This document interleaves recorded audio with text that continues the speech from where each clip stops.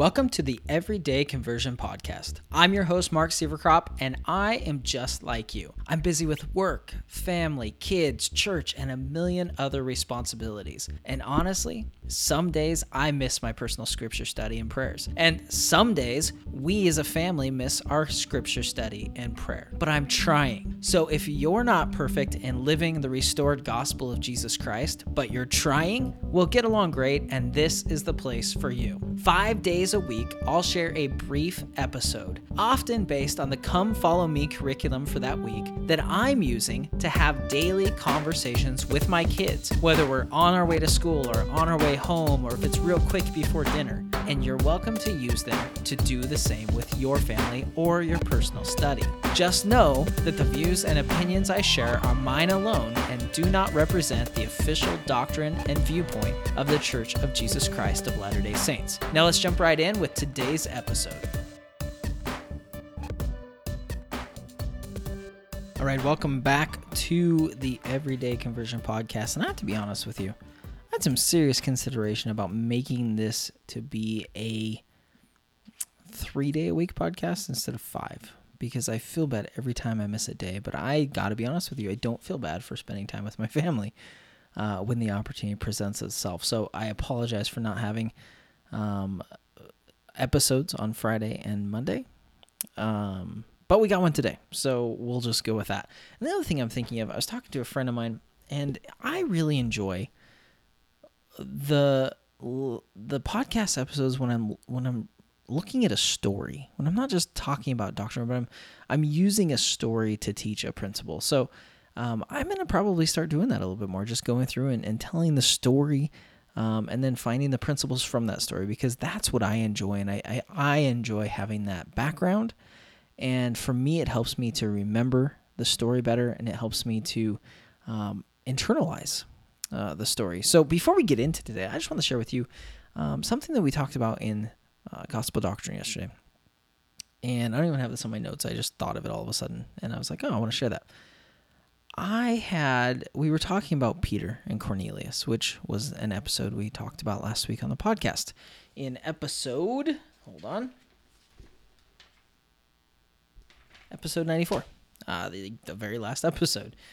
And when we were talking about in Gospel Doctrine, I had the thought, and this was something I realized when I got called to be a missionary, but then especially when I was called to be bishop. And that thought was that everybody thinks that the leaders, whether it's a bishop or an elders quorum president or a stake president or the 70s or the 12 or the prophet, I think sometimes people think that they have all the answers and they know what's going on, and it just gets downloaded to their brain, and then they do it.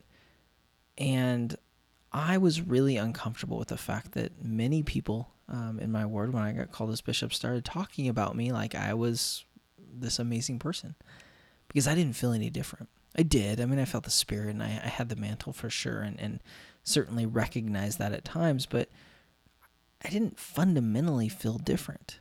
I didn't all of a sudden have all the answers. I didn't all of a sudden know what I was supposed to do. I was going one day at a time, trying to figure it out. And as we were talking about Peter and Cornelius, I realized that no doubt that's how Peter felt. That he, as you read through that story, he didn't know what that vision meant at first. And then after the vision, he didn't know why these guys had come to take him back to Cornelius. And when he got to Cornelius, he didn't know why he was supposed to be there. And when he started bearing testimony and testifying of Jesus Christ, he didn't know what the end result would be. And so I think it's important for us to realize that we're all just trying to figure it out. Like, revelation doesn't just normally come as a download and you just know the beginning from the end and what you're supposed to do. It's taking one step and then getting a little more information, getting a little bit of revelation or inspiration, taking the next step and then the next step and the next step. And I thought that was interesting. And so I wanted to share that with you. That's something that really occurred to me that, and I really got that from Peter. And I don't know that I would have thought that 5 years ago. But now, after being in the position of being a bishop and everybody looking at me for answers and not having answers and having to pray for them and having to rely on the wisdom and the counsel and the advice and the inspiration of those around me, I realized that that's the way the church works. That's the way our lives work. That's the way everything works. Being a parent, being a home teacher, being a ministering brother or sister. That's how it works. It's getting a little bit of revelation at the time, having faith to act on that bit of information, and then getting the next bit and the next bit and the next bit. So with that in mind, or not with that in mind, I mean, what we're talking about today doesn't really have to do with that necessarily. I mean, I could tie it in if I really wanted to, but not really. I want to talk about Paul and Silas in Acts 16. And there's some cool stories here. And this is one of the things I love about the New Testament, especially the stories of Paul, because there's some really, really cool stories and things that happen to Paul.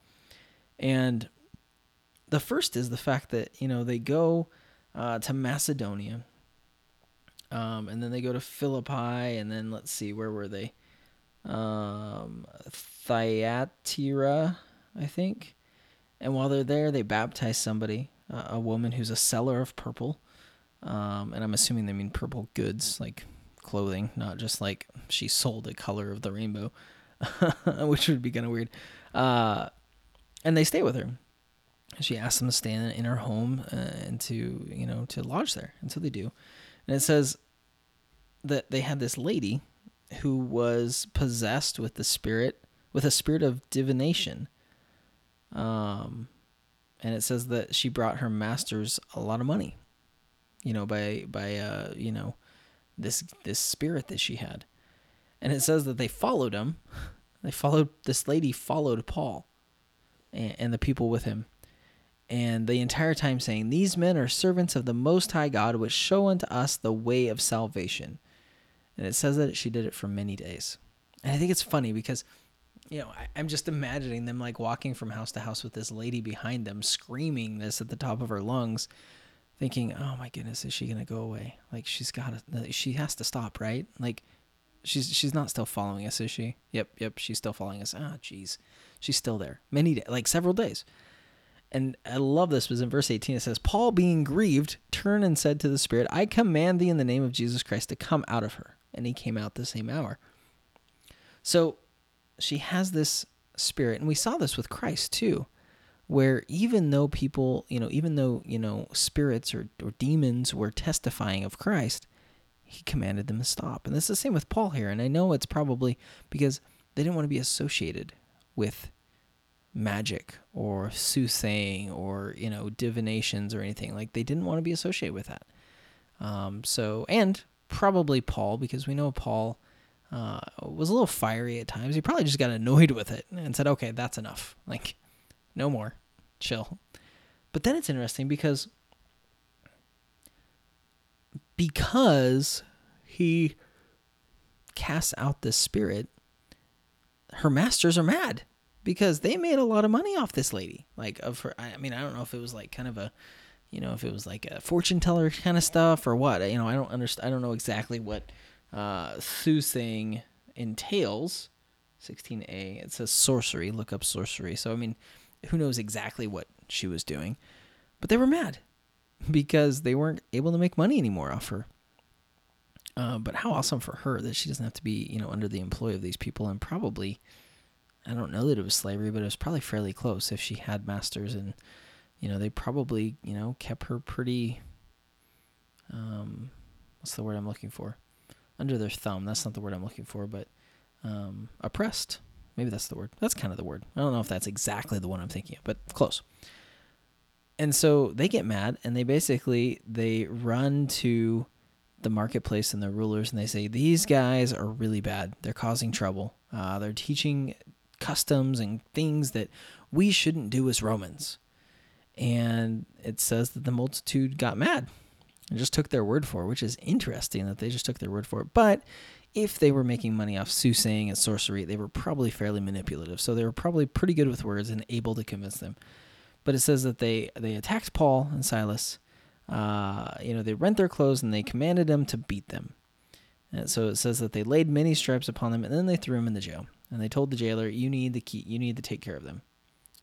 Keep them in jail. Don't let them go anywhere." Right. And so they do. And this jailer, who's in charge of them, throws them into the inner prison and makes their feet fast in the stocks. So, I mean, they're chained up. They're not going anywhere. And it says that Paul and Silas prayed, and they sang praises and sang hymns, and all the prisoners heard them. And then there was an earthquake. And it says the foundations of the prison were shaken, and all the doors open. So somehow it shook all the doors open of this prison. And it's funny, this is such a funny story, because it says, then the keeper of the prison, the jailer, had been asleep. So, well, he fell asleep on the job, literally. And then when he saw that all the doors were open, he's like, oh no, like my only job, like literally if there's a job description for me, the only thing listed is don't let the prisoners escape. And I did. And so it says he drew his sword and he was going to kill himself. He was like, I'm done. Like, you can only imagine that he's doing this because he assumed that would have been the case had his bosses found out what happened. So he's getting ready to kill himself.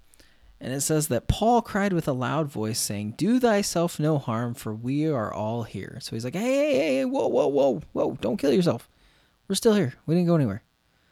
Can you imagine how excited you would be as that jailer? It's like, oh, thank goodness. I mean, when I think of a jailer, I think of like the jailers in like Robin Hood Men in Tights, like Mel Brooks movies, and I don't know why, but it's like that bumbling, kind of doesn't really have much going for him kind of guy. And I'm sorry to this jailer, because I'm sure that's probably not the case, but that's what I think of. So he's so excited. And he goes in, and his first question is, what must I do to be saved? I don't know what led to that. I mean, granted, they'd been singing and praying and stuff, and maybe he was predisposed already. But as I'm reading this, I'm thinking, adversity and tragedy softens people's hearts. This guy was at the point where he believed that the best option for him was to kill himself because of a mistake that he thought he had made or something that had happened. And that made me think of, the story with Alma when he visits the people in Alma 32. The people that weren't allowed in the synagogues. And in 32:12, where he says, it's because ye are cast out that ye are despised of your brethren, because of your exceeding poverty, that ye are brought to a lowliness of heart, for ye are necessarily brought to be humble. And now because ye are compelled to be humble, blessed are ye. For a man sometimes, if he is compelled to be humble, seeketh repentance. And now surely whosoever repenteth shall find mercy. And so, this guard, because of these, I guess, trials or adversities, had been humbled to the point where he comes to Paul, these prisoners, and says, what do I do? How do I get saved? And Paul just says, hey, believe on Jesus Christ and you'll be saved. A very Paul statement. And it says, and they spake unto him the word of the Lord and to all that were in his house. Well, it says before that, I guess I should point this out. It says he went to Paul and Silas and he brought them out. And now that it says, he's talking about his family being saved, and he says, they spake to all that were in his house. So obviously he took him out of the prison and brought him to his house. I mean, maybe that's partly because the doors wouldn't close and he didn't know how he was going to keep them there. But either way, they're out of prison. And it says, he took them the same hour of the night and washed their stripes and was baptized, he and all his straightway. It says, and when he had brought them into his house, he set meat before them and rejoiced, believing in God with all his house. So he does what he's told, and they get baptized, and he cleans them up. He cleans up their wounds. He invites them to his home. He feeds them with his family. And I think it's funny. It says the next day, the sergeants, the magistrates send the sergeants and say, let these guys go. So I don't know if they heard about the earthquake or what, but they're like, look, just get rid of them. Which makes me laugh because they're already free. They're not even in prison at this point because this jailer had taken them out of prison, cleaned them up, fed them, everything else. But it says, let them go. And it's funny because the jailer's like, hey, this is really cool. You guys can go. Like, go ahead. Just leave. Like, you're free to go. And Paul being Paul, this is to me, a very Paul thing to do. Basically says, whoa, hold on. Says, They openly condemned us. They beat us, and we're Roman citizens. They threw us in the prison, and we're Roman citizens. And now they just want to sneak us out the back door? Not happening. I'm not doing it. And so I almost I can see Paul, I'm trying to think which movie it is. It almost makes me think of, I don't know if you've seen or not, but my family and I like watching the Andy Griffith Show. And there's this one character, his name's Otis, and he just invites himself into the jail and puts himself in jail when he's drunk. And there's times where he'll just walk in and he'll shut the door and he's like, I'm not going out. I'm not doing it. No, I'm staying in here. And that's what makes me think of Paul just walking back into his prison cell, grabbing the door, shutting it and saying, no, we're not leaving. You're not rushing us out the back door. And then it says when they found out about it, they got scared because they didn't know they were Roman citizens. It's well, maybe you should kind of pay attention to who you're beating, but that's neither here nor there.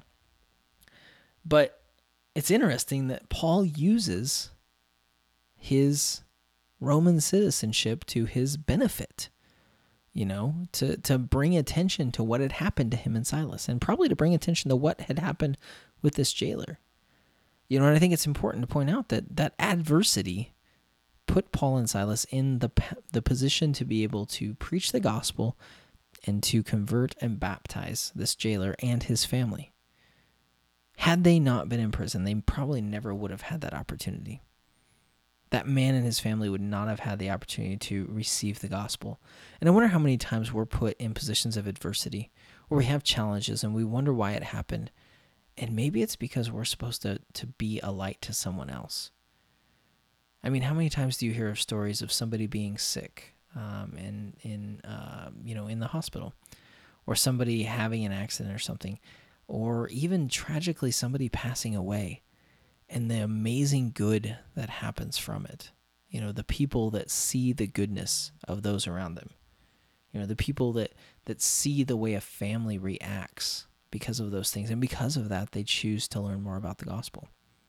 How many times are those adversities an opportunity to share the gospel? Not that anybody wants them. Don't get me wrong. I'm not going around praying to be in the hospital or anything like that. But it's the age-old saying, the Lord works in mysterious ways. He's going to find good in each thing. And Paul and Silas being beaten and thrown in prison facilitated a man and his family accepting the gospel, receiving eternal life if they remained faithful, if they endured to the end, receiving eternal life. And I have no doubt, knowing what Paul did throughout his life, that he looked at it as a small price to pay to spend a day or two or a few in prison if it meant that somebody could receive and accept the gospel. So I have a couple questions for you today. Question number 1. How can God use adversity to prepare people to hear the gospel? Just like the jailer in this story, how can adversity be used to prepare people to be ready to receive the gospel? And number 2, we read about how Paul used his Roman citizenship to his benefit. How can we, like Paul, identify the gifts and blessings that make us uniquely qualified to share the gospel? You can get the link to all the resources mentioned in today's episode at everydayconversion.com/095. All right, that's it for today. Now, I know you want to hang out with me longer, but we both have a ton of things to do today, including living the gospel and trying to be like Jesus. Cue Primary Children singing. I'm trying to be like Jesus. But hey, if you want to get the links to everything we talked about today, you can find it on the episodes page of everydayconversion.com. You can also do cool stuff like subscribe to the show on your favorite podcast listening platform, sign up for email notifications of new episodes, and connect with us on social media there. It's kind of like a virtual church library without the militant librarians or a piece of paper to sign out your 3 tiny pieces of chalk for your lesson. Also, just remember, I do my best to make sure my opinions are in line with official church doctrine, but they are just that. They're my opinions. For official doctrine and viewpoints, I recommend you go to churchofjesuschrist.org or comeuntochrist.org.